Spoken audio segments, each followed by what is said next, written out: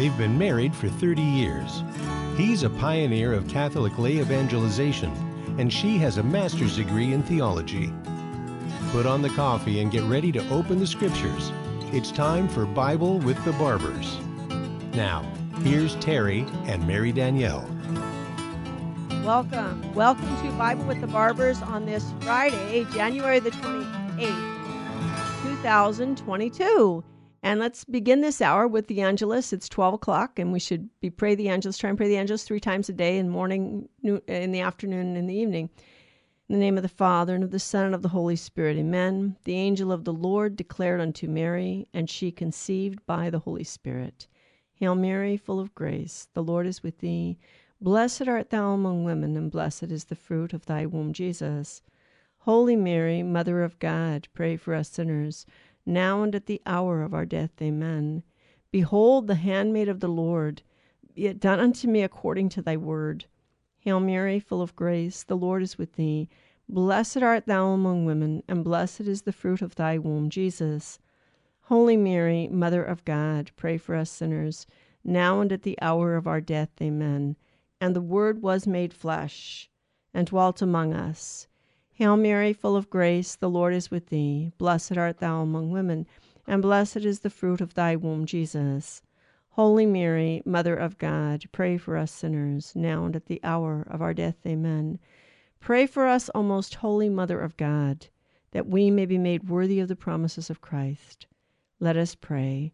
Pour forth, we beseech you, O Lord, thy grace into our hearts, that we, to whom the incarnation of Christ thy Son was made known by the message of an angel, may by his passion and cross be brought to the glory of his resurrection, through the same Christ our Lord.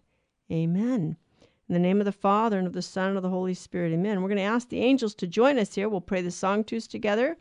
Sanctus, Sanctus, Sanctus Dominus Deus Sabaoth, pleni sunt caeli et terra, gloria tua, Hosanna in excelsis, benedictus qui venit in nomine Domini, Hosanna in excelsis. Welcome again on this Friday, January 28th. It's the feast of St. Thomas Aquinas, the greatest mind in the Catholic Church. And God may raise up others who surpass him at some point in the future, but for the moment, St. John Paul II told theologians they need to go back to studying Thomas. You see, there's a reasonableness about our Catholic faith.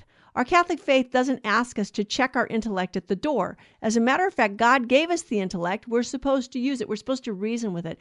I was reading a book recently, a part of it. I started reading. I wanted to know what it said because the title caught my eye. And the author was saying that the Catholic faith is unreasonable and it's illogical and it's insane and it's crazy, but isn't that wonderful and great? And I'm thinking, I don't know what Catholic faith he's talking about, but he's certainly not talking about the Catholic faith revealed by Jesus Christ. You see, God made us in his image. Remember in the beginning, God made them male and female. In the divine image, he created them. And God is reasonable. So he gave man the ability to reason. Now, our faith, we can't reason to faith. We can reason to the knowledge of God. Without faith, we can know that God exists. But without faith, we cannot know who God is in himself. We couldn't know he's a trinity of persons. We couldn't know that the second person of the Blessed Trinity became man. We need faith. We need God's revelation for that. That's why we have the scriptures. And that's why we have the second person of the Blessed Trinity become man. But in all of that, God is showing that man should use his intellect to learn and reason. God put it in our hearts to desire him. And we're supposed to use our intellect to come to the knowledge that he really exists. And then we get down on our knees and beg him, reveal yourself to us. And of course, we have the scriptures. We can come to know him through the scriptures. We have the Catholic Church, through which Jesus Christ entrusted to his church the sacred deposit of faith. That is everything that he wanted us to know. And it's the scriptures, it's the living tradition of the church, and the church's magisterial teaching. And so this is we can follow our reason. And what's interesting is that the saint of today, Thomas Aquinas, some people think it's very difficult to read the Summa Theologica. No, it's not. It's not difficult, except that it's methodical. It takes a lot of energy and it takes a lot of discipline of the mind and of the heart and of the body, because you have to be very methodical to follow Thomas. Easy to follow. Okay, if you read the Summa Theologia, you have to remember when Thomas, starts out with the objections, those objections are not his argument. Okay, you have the objections, you'll have a statement, you'll have the objections, and then you have, I answer that. And then he explains his position, and then he answers all the objections. Okay, so if it's too confusing, look at the statement, skip the objections, go to I answer that, and then read the rest of it. But Thomas is using his intellect the way he's supposed to pursue the truths that God has revealed.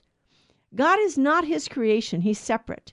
So when you see light, you're not seeing God, created light. When you see the light of the sun, the moon, and the stars, you're not seeing God.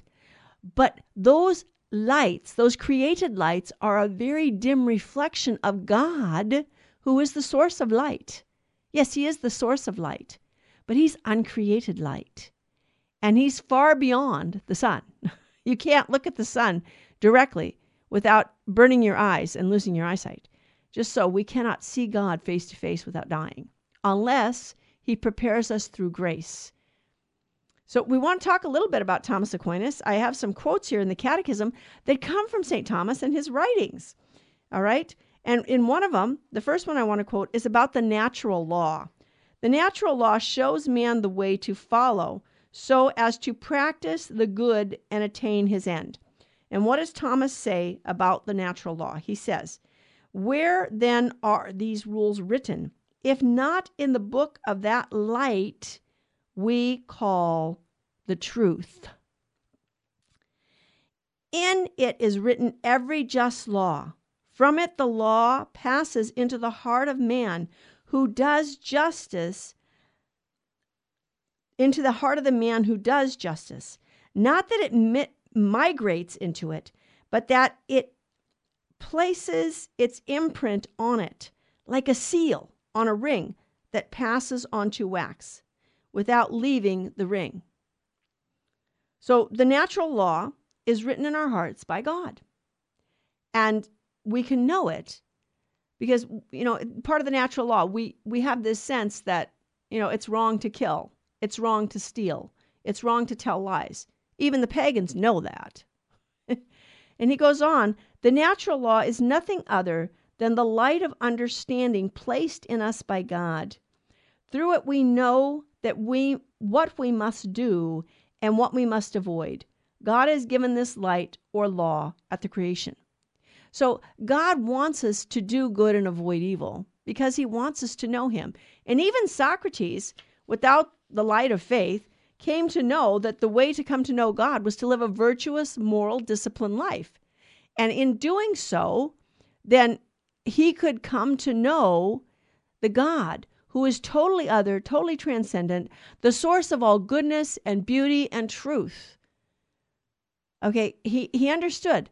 If there's order in the universe, there had to be a source of that order. If there's creation, there had to be a source of that creation. If there's movement, there had to be someone who created that movement. If there's beauty, there had to be an uncreated beauty that gave beauty. So all of creation reflects the goodness of God. But it doesn't bring us to who God is in and of himself. But in order to come to know that there is a God and begin to ask him to reveal himself, if we live a disciplined, virtuous life, even the pagans knew.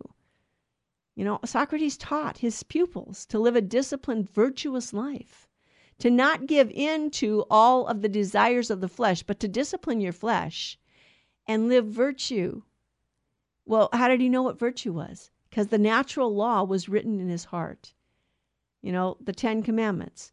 God said, you won't have to teach one another because I will write it on your heart. And he does. So we know, it's like that. When we sin, we feel guilty. Oh, but the church imposed that on us. Society imposed that on us. It was our parents who imposed. No, actually, sin is a real offense against God, who is real and who really loves us. So when we sin, we offend someone who loves us infinitely. So the guilt that we feel is real guilt. It's guilt that comes from offending someone who we should love.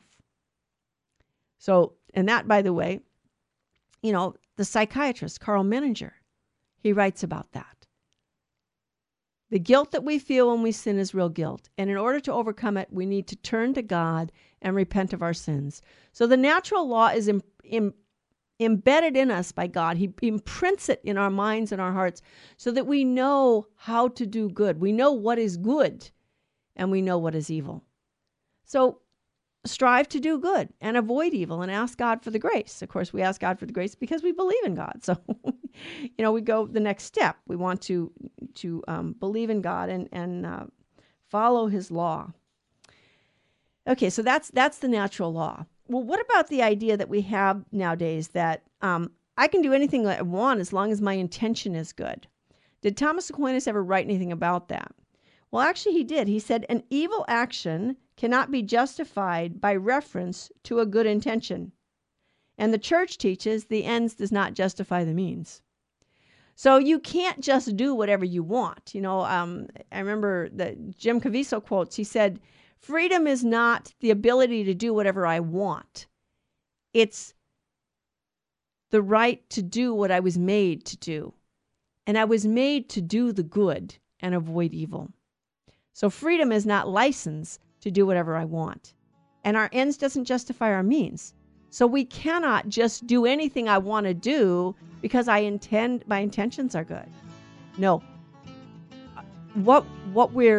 Our end has to be good. Everything has to be good. We have to choose good. I'll be right back. More with Bible on the Barbers on this Friday, the 28th of January, 2022.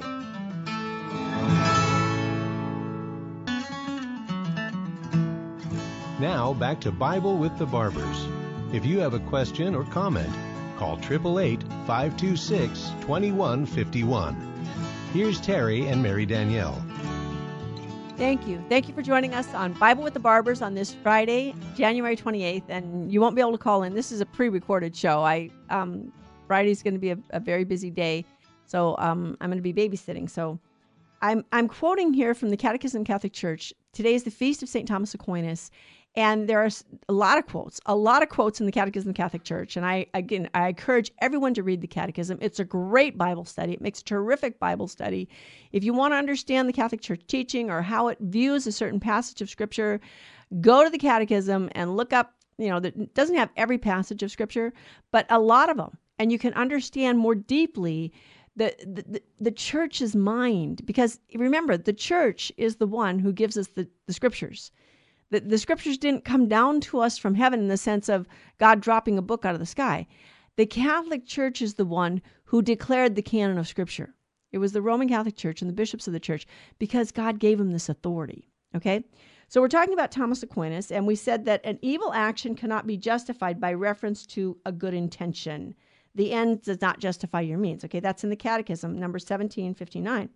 So the Catechism explains that a morally good act requires the goodness of its object, so the object has to be good, the goodness of its end, and the goodness of its circumstances all together. Okay? So the act in and of itself has to be morally neutral or morally good, and then you have to try to achieve that end with good actions, and all the circumstances have to be good. Okay? So walking is a morally neutral act. But if you're walking to rob a bank or to beat up your neighbor, it's no longer a morally neutral act. Now it's evil. Okay? But if you're walking for exercise, for health, that's good because that's what God wants us to be healthy and he wants us to exercise. If you're walking to help your neighbor, that's good. Okay? And not all actions are morally neutral. Some actions are always and only and everywhere morally evil. For instance, induced abortion. The killing of innocent babies, the killing of innocent life is always morally evil. That's always a moral evil. Okay? So just an example there. Now, we're going to go on here to the Catechism of the Catholic Church. This beautiful, beautiful passage here in paragraph 112 of the Catechism. And Thomas Aquinas writes something about the phrase, the heart of Christ. The phrase heart of Christ can refer to sacred scripture, which makes known his heart. Closed before the Passion, as the scripture was obscure, but the scripture has been opened since the Passion, since those who from then on have understood it consider and discern in what way the prophecies must be interpreted. Well, what did the fathers of the church tell us? They said, well, the Old Testament is made known to us. It's opened up to us in the New Testament. Okay? And the New Testament was hidden in the Old. The Old Testament talks about Christ's coming. It talks about the Son of God becoming man and what will it be like and what will the Messiah do. And then the New Testament is his becoming man and showing us everything. So it's the unfolding. It's the full fleshing out of the Old. So what's in the Old is obscure, and it's not fully open to us until Christ comes. And in his Passion, he reveals it all to us. And especially, what does he reveal to us?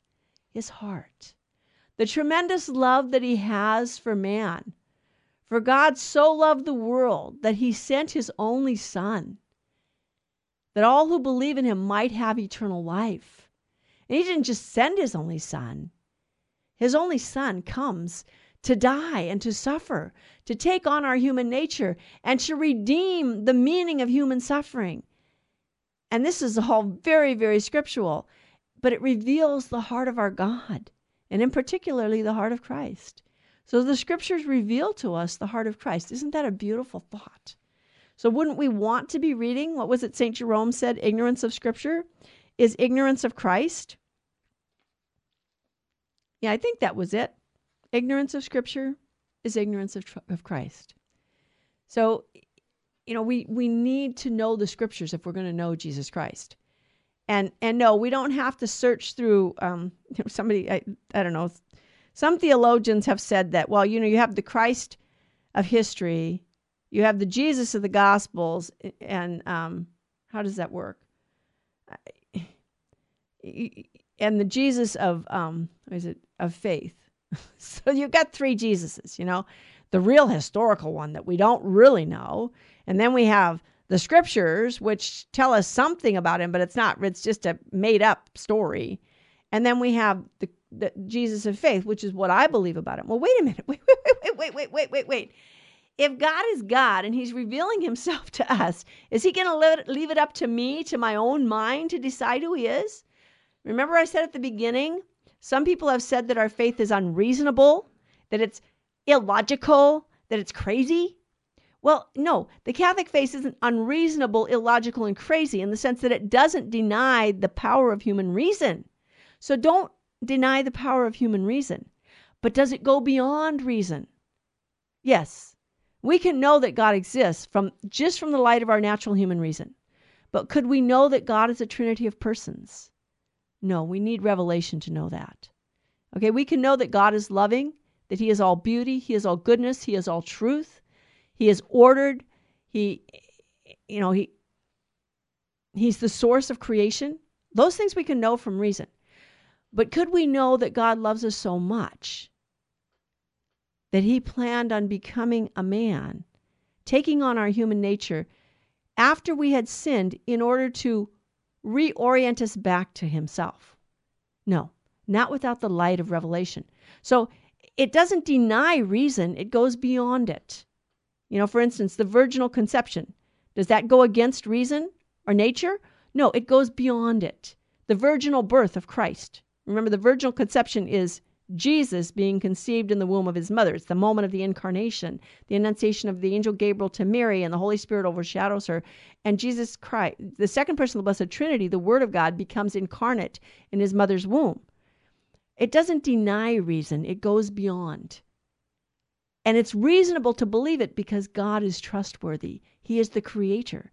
And by being the creator and the source of all truth and all goodness, then he cannot deceive or be deceived. Okay, we can know that by the light of our reason.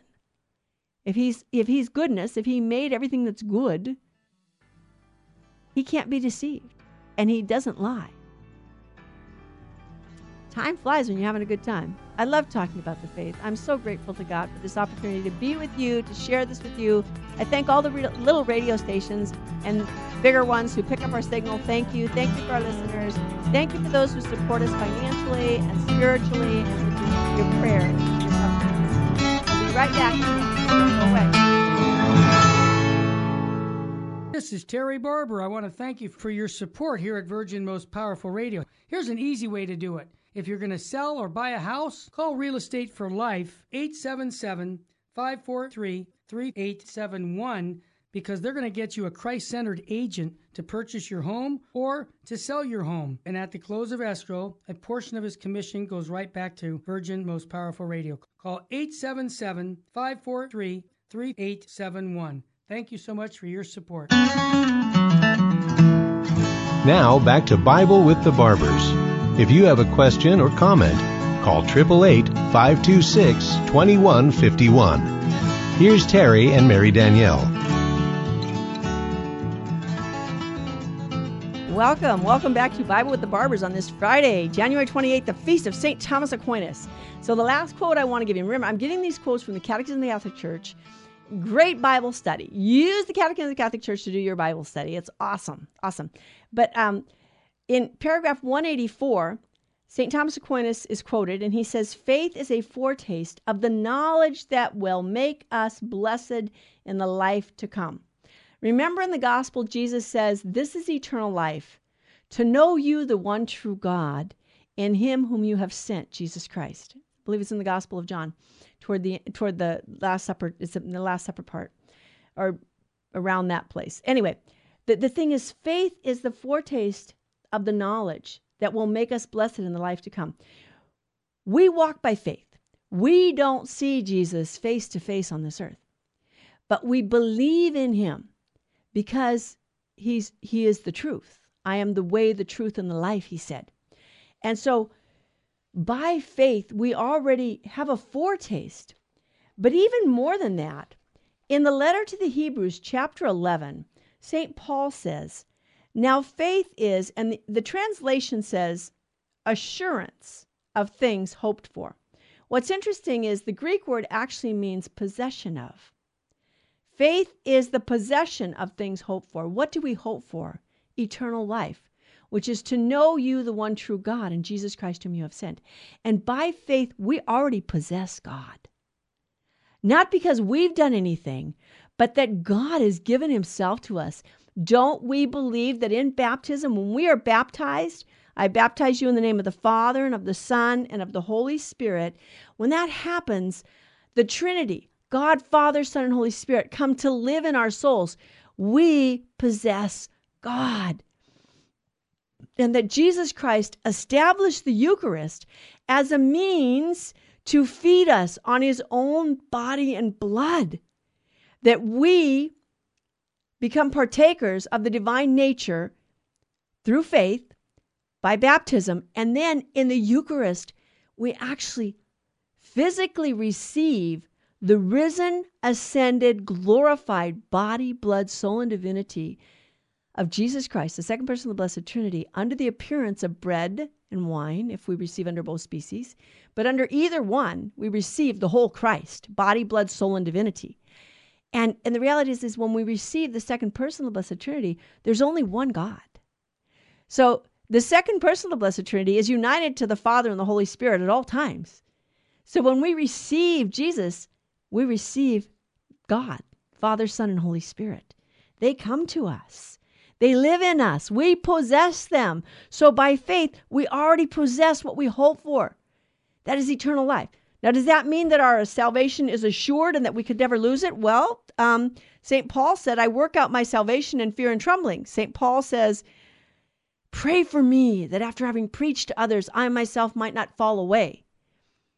No, we know we can lose faith, but we beg God for the grace not to lose it.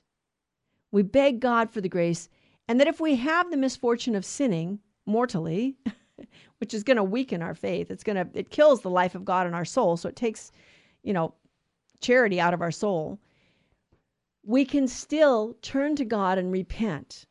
Okay, so we repent of our sins every day. Remember, a priest mentioned recently, and he said, we're supposed to examine our conscience every single day. We're supposed to make an act of contrition to God at the end of every day, say, Lord, I'm sorry for all the sins I've committed this day. And we should be going to confession on a frequent and regular basis. Why? Because what I said earlier in this show, we talked about sin being a real offense against God who is real, so that the guilt it produces in us is real guilt.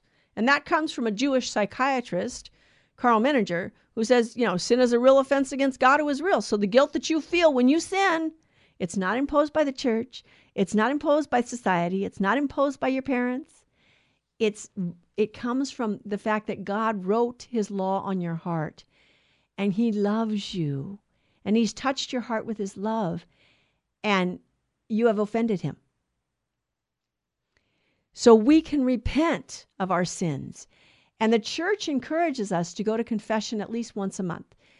If you haven't committed a mortal sin, you don't have to go to confession. But the church encourages devotional confession. And devotional confession is the confessing of our venial sins. You see, we want to weed sin out of our life, because we want to be more and more holy, and God can make us more and more holy. The more we reject sin and cling to God, and we did this in baptism. We renounced Satan. We renounced all his pomps and works and all his empty promises. We refused to be mastered by the glamour of evil.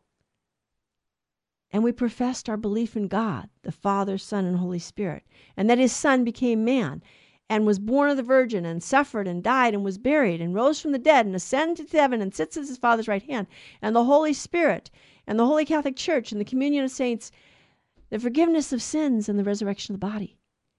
We believe all this, and this is a gift. Faith is a gift from God, by the way. Faith is a gift. If you want it, ask for it. And ask for an increase of faith every day, and not just an increase of faith. Lord, I believe in you, increase my faith. I hope in you, increase my hope. I trust you, strengthen my trust. I love you. Let me love you more and more. God is love.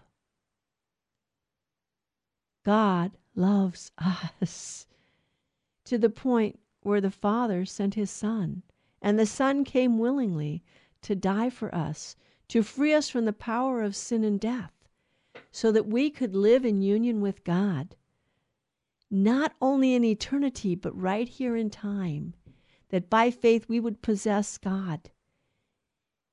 And the flip side of that is that God possesses us. God wants to possess us. We're his. He made us. We belong to him. He wants us to belong to him. He wants us to be his own. And we are his own. But he gives us freedom. He will not force us. We're free to choose whether to accept him or to reject him. We beg him for the grace that we will never reject him, that we will always be faithful. And as St. Paul said, and I quoted this already, but I'm going to quote it again, I work out my salvation in fear and trembling, or work out your salvation in fear and trembling, I guess is the actual quote. But he says, pray for me that after having preached to others, I myself might not fall away. So the idea that once I come to faith, I can never fall away is a misunderstanding of John's epistle, the epistle of John that says, if we are his children, then we can't sin. Well, it's not a moral impossibility for us to sin. But he's saying we shouldn't sin. We should live in his presence. But to do that, we have to struggle against sin. We have to struggle against temptation. We have to renounce temptations, and we have to renounce sin when it's presented to us. Remember, the devil's going to make it look real good and real attractive. And so is our flesh, by the way, in the world. Our first enemy is not the devil. The first enemy is myself. I'm my own worst enemy. Why? Because I have a darkened intellect and a weakened will, and I'm inclined to sin. I'm no longer inclined to God. So I have to work hard every single day. And yes, our faith is an arduous task. I remember telling some young people one time, we're supposed to think about God all the time. We're supposed to constantly live in his presence and be aware that he's always present to us. And we're supposed to refer everything to him. And somebody in the group said, that's too much work. I think it was a high school student. And it's like, no, this is what we're called to as Christians, to live in the presence of God, to work out our salvation in union with the grace of God. And we have an angel at our side. You know how much God loves us? He not only gave us his son, but he gives us an angel to be at our side to guide us and to light the way, to help us. For to his angels he's given his command to guard you in all your ways. On their wings they will bear you up lest you strike your foot against a stone. Well, yeah, but do we listen to the voice of our angel? The angel's telling us, God loves you. It's time to pray. While you're doing your work throughout the day, offer it to God as a gift. Jesus, for love of you, for the conversion of sinners and reparation for the sins committed against the Immaculate Heart of Mary. Make of everything an offering. You know, the church says in the Catechism of the Catholic Church, the easiest way to pray always is to say Jesus with reverence, not as a curse word, not as a exclamation of surprise or fear. No, Jesus, his holy name, Jesus. To repeat his name often. This is the easiest way to pray always. And he commanded this. This is scriptural. Pray always. Everything you do, make of everything you do a prayer. Make of your work a prayer. In the morning offering. O Jesus, through the Immaculate Heart of Mary and the faithful and compassionate heart of St. Joseph, I offer you all my prayers, works, joys, sorrows, and sufferings of this day. In union with your sacrifice, the holy sacrifice of the Mass, being celebrated throughout the world. No, we as Catholics don't believe that we're crucifying Jesus again. We believe that the victim who immolated himself, Jesus Christ, is no longer dying, but lives for all eternity, his act of immolated love. Why would we believe that? He can't suffer in heaven. Well, what do we see in Revelation 5? John is taken up to heaven, and he sees this throne room of God, and he's told the Lion of the tribe of Judah is conquered, and he turns around. What does he see? This is Revelation 5. He sees a lamb standing, looking as though it has been slain. Who was the Lamb of God? Jesus. Remember John the Baptist? Look, there is the Lamb of God, he points out. And Andrew and another one of John's followers follow Jesus. And Andrew goes and gets Peter and brings him to Jesus. Jesus is the Lamb of God. And in heaven, the Lamb still bears his scars. So for all eternity, the Lamb stands before the Father to offer his suffering. No, he's not continuing to suffer. But the sacrifice he made once for all on Calvary, he offers continually to the Father. And in the book of Revelation, Jesus is dressed as a priest when he talks to John in the very beginning and tells him, I am the Alpha and the Omega, the beginning and the end. I am the living one. I was dead, but now I live. He is a priest. He is the high priest. And he's continually offering this sacrifice. So on earth, when the holy sacrifice of the Mass is offered, we don't believe we're crucifying Christ again. We believe that time and space no longer exist. That we become true witnesses of that one eternal sacrifice that happened on Calvary in approximately 33 AD. Okay, we also believe that we are taken up with the angels and saints into heaven to witness his glorification in heaven. The entire paschal mystery of Christ is presented to us. His passion, his death, his burial, his resurrection, his ascension into heaven, and his glorification. This is the Mass. Oh, my heavens. If you're distracted at Mass, read the scriptures. Read the Last Supper. Read the book of Revelation. Read, chapters 19. Read chapter 20. Read chapter 4 and 5. Read what Scripture says and meditate on that while you're at Mass. The victim who immolated himself is now no longer dying, but lives for all eternity, that act of immolated love. Act of immolated love. The Lamb who was slain still bears his scars, and he makes intercession before God for the saints. We're called to be those saints. We're called to be those saints. We're called to live in union with God. This is our calling. This is our dignity as human persons, by the way. This is the dignity. As human persons, yes, we were made in God's image, and that's awesome and beautiful. But even more than that, the second person of the Blessed Trinity became man, so that now the human nature that we have has been raised above the angels. By nature, we're below the angels. But by grace, because the Son of God became man, he raises our human nature above and beyond the angels, so that we are called to be a living image of his Son. We're called to be a living image. Every human being who's ever created, every little baby that's ever conceived. No child can be conceived without God granting it, because God, in order for someone to become human, to become a living human person, they have to be infused with a human soul. And only God can infuse a fertilized egg with a human soul. Without the soul, there's no life, because the soul is the life principle. That's how the church defines death, is the separation of body and soul. We know death has taken place when rigor mortis sets in, because then the soul has left the body. So the life principle comes from God. Only God can infuse a living soul into anyone. So only God can create a human being. And people who are trying to create hybrid humanity, or a master race where we're somehow beyond human nature, this beyond human now, or whatever they're trying to do, they're playing God. And this is an affront to the dignity of the human person, created in God's image, made for union with God, and made to image the Son of God. We're called to build the kingdom of God on earth, to be joyful in our union with God, and to spread the news, the good news of his coming and his being with us. The Lion of the tribe of Judah has conquered. Christ is victorious. He has come to establish his kingdom here on earth. Are we participating in his kingdom, or are we tearing it down, or trying to tear it down by our sins? So let us repent of our sins, go to confession on a frequent and regular basis, ask for more faith every day, ask for more hope every day, ask for a deeper trust in God who loves us, and ask for a greater love. Ask God to share his love with us.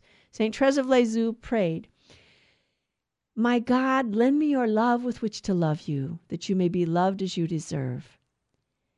And she also prayed, "Jesus, lend me your heart with which to love my neighbor, that I may love my neighbor as you have commanded me." Because God commands us. Jesus commanded us to love our neighbor as he loved us. I hear that music again. We're coming up against a break. It's good to be with you. It's good to study our faith and to know our faith and to grow in our faith every day. And it's good to evangelize and tell others about the faith. Tell others the good news that we're called to live in union with God. Thank you for all of our supporters, for all the radio stations that pick up our signal, and for all of our listeners. God bless you. I'll be right back. Don't go away. Now back to Bible with the Barbers. If you have a question or comment, call 888-526-2151. Here's Terry and Mary Danielle. Welcome to Bible with the Barbers on this Friday, January the 28th, the Feast of St. Thomas Aquinas, a great saint of the Catholic Church, a great lover of God, tremendous lover of God. At one point in his life, he received a revelation, and Jesus appeared to him and said, "Thomas, you have written well of me. What do you want as a reward?" And Thomas said, "Only you, Lord, only you." So we rejoice in the saints, and we rejoice it is God's work that we praise. When we talk about the saints, we're praising God for the work of goodness and grace that he has brought in their lives. Okay? It's not that we're raising the saints up as if they were gods. No.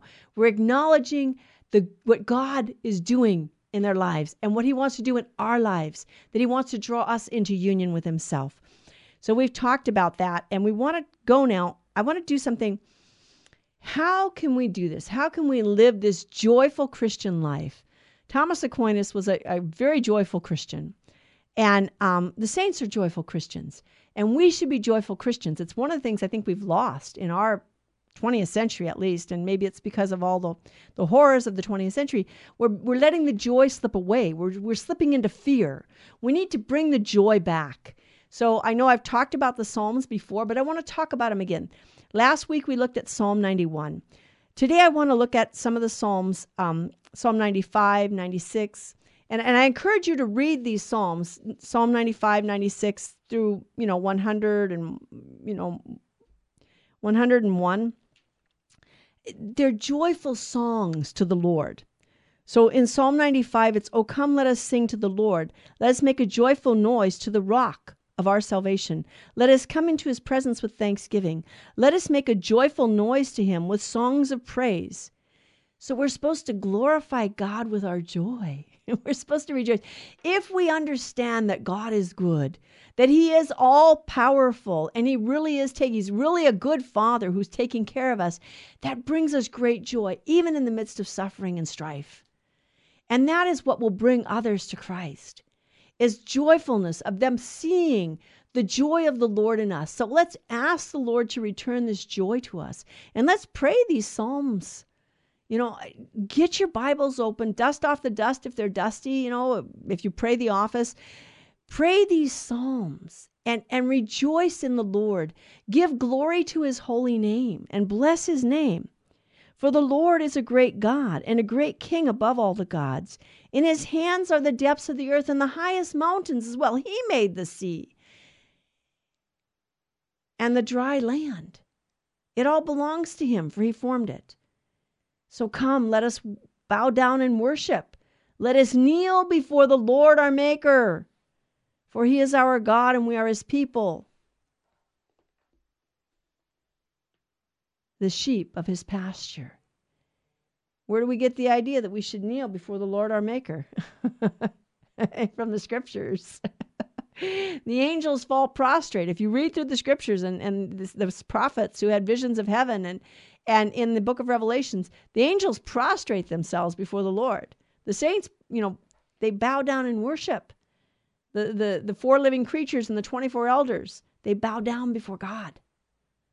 We should bow down before God. He is our God. He is God and we are not. God is God and we are not. Oh, that today you would hearken to his voice. Harden not your hearts as at Meribah, as at the day of Massah in the wilderness, when your fathers tested me, and they put me to the proof, though they had seen all of my works. For 40 years I loathed that generation, and said, they are a people whose hearts err, and they do not regard my ways. Therefore I swore in my anger, they shall not enter into my rest. What's he referring there? He's referring to the Israelites in the desert, when he took them out of Egypt, and then he takes them and they're so happy to be free of Egypt, and this is awesome. And they get to the Holy Land in short order. But they send the scouts out to reconnoiter the land. And the scouts come back and are like, no, we can't take the land. It's the people who live in that land are giants. And Joshua and Caleb try and talk to the people and say, no, we can do this. The Lord said we can do this. The Lord will fight our battles. We have to go forward. We need to do this.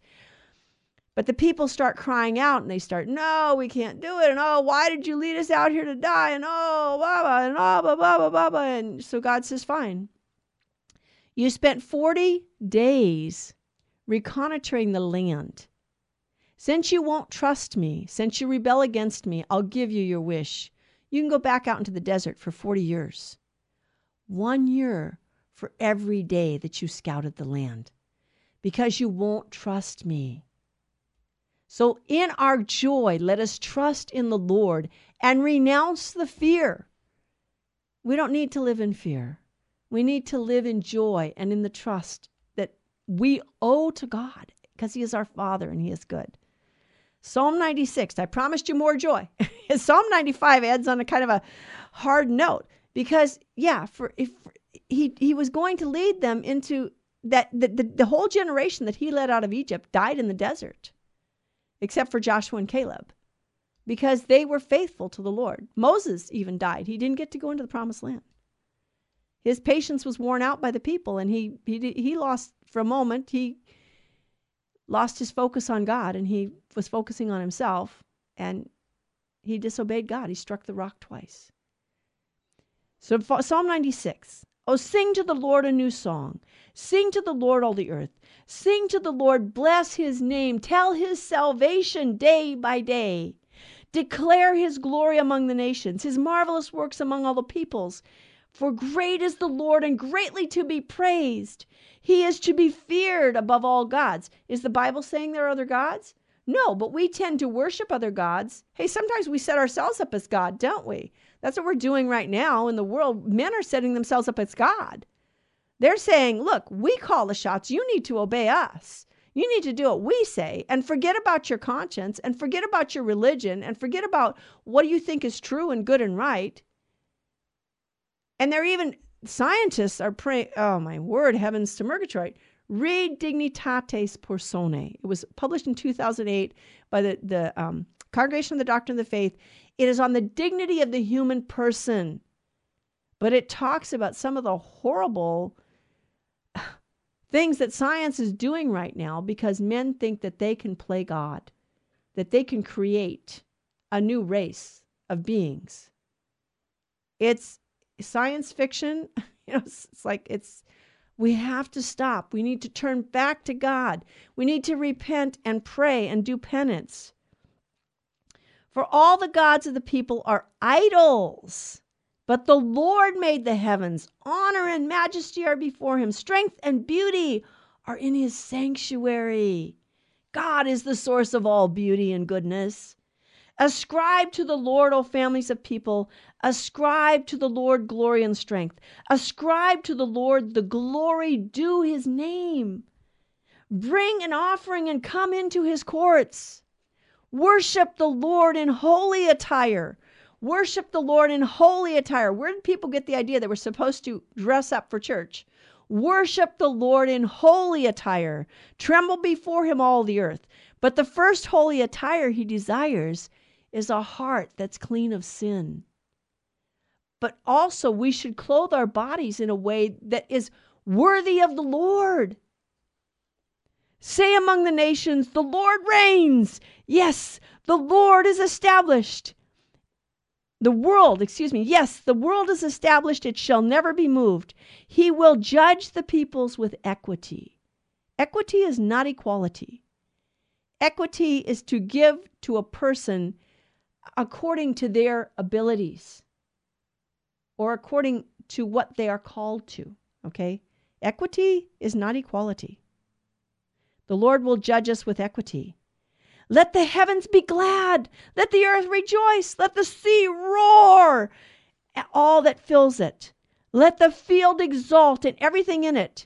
Then shall all the trees of the wood sing for joy before the Lord, for he comes. He comes to judge the earth. He will judge the world with righteousness and the people with his truth. God is so good. He is so awesome. He is so marvelous. He is so beyond. And rejoice in the Lord always. I say it again, rejoice. Rejoicing in the Lord must be your strength. Psalm 97. The Lord reigns. Let the earth rejoice. Let the many coastlands be glad. Cloud and thick darkness are round about him. Righteousness and justice are the foundation of his throne. Fire goes up before him and burns up his adversaries round about. His lightnings lighten the world. The earth sees and trembles. The mountains melt like wax before the Lord of all the earth. The heavens proclaim his righteousness, and all the people behold his glory. All worshippers of images are put to shame, who make their boast in worthless idols. All gods bow down before him. Do you remember this in Samuel? I told you to read the book of Samuel last week. And when Eli's sons, Hophni and Phinehas, they take the Ark of the Covenant into battle with the Philistines, and they lose the battle because they haven't been faithful to the Lord. And the Philistines capture the Ark of the Covenant. And so they take, and this is one of the readings, they take the Ark of the Covenant back to their town, and they put it in their temple. And the next morning, this false god that they worship is fallen down on the ground. And they're like, so they pick up the statue and put it back up. And the next morning, he's fallen down on the ground again. So they pick him up and put him up again. The next morning, he's fallen down on the ground, and this time his head and his arms are broken off. And they're like, in the meantime, the people are all getting sick. So they send the ark, they send it to another town, and the same thing happens. So they send it back to Israel. But you see, the gods, because those are false gods. And even the demons have to acknowledge God is God. And remember, the demons are not gods. The demons are creatures. They're fallen angels who sinned against God. Beg God not to be deceived by the demons, but to live in the freedom that God has won for you. Zion hears and is glad, and the daughters of Judah rejoice because of thy judgments, O God. For thou, O Lord, art most high over all the earth. Thou art exalted far above all the gods. The Lord loves those who hate evil. He preserves the lives of his saints. He delivers them from the hand of the wicked. Light dawns for the righteous, and joy for the upright in heart. Rejoice in the Lord, O you righteous, and give thanks to his holy name. Praise God. Let us praise God together. In these trying times that we live in these times of confusion, remember, let us praise the Lord our God and give him glory and thanks and praise. Thank you, all of those of you who support Virgin Most Powerful Radio. Please tell all your friends and neighbors about this. Pass it on, share it. Let people know that we're there. We're there for you. We want to be built up in the Lord and to share the faith with one another. We thank all of those of you who pray for us and offer your sufferings to us. That is so powerful. And we do pray for you. Those of you who ask for our prayers, you are in our prayers. We are praying for you and lifting you up in prayer to the Lord. So praise the Lord our God. Give glory to his holy name. Rejoice in the Lord always. I say it again, rejoice.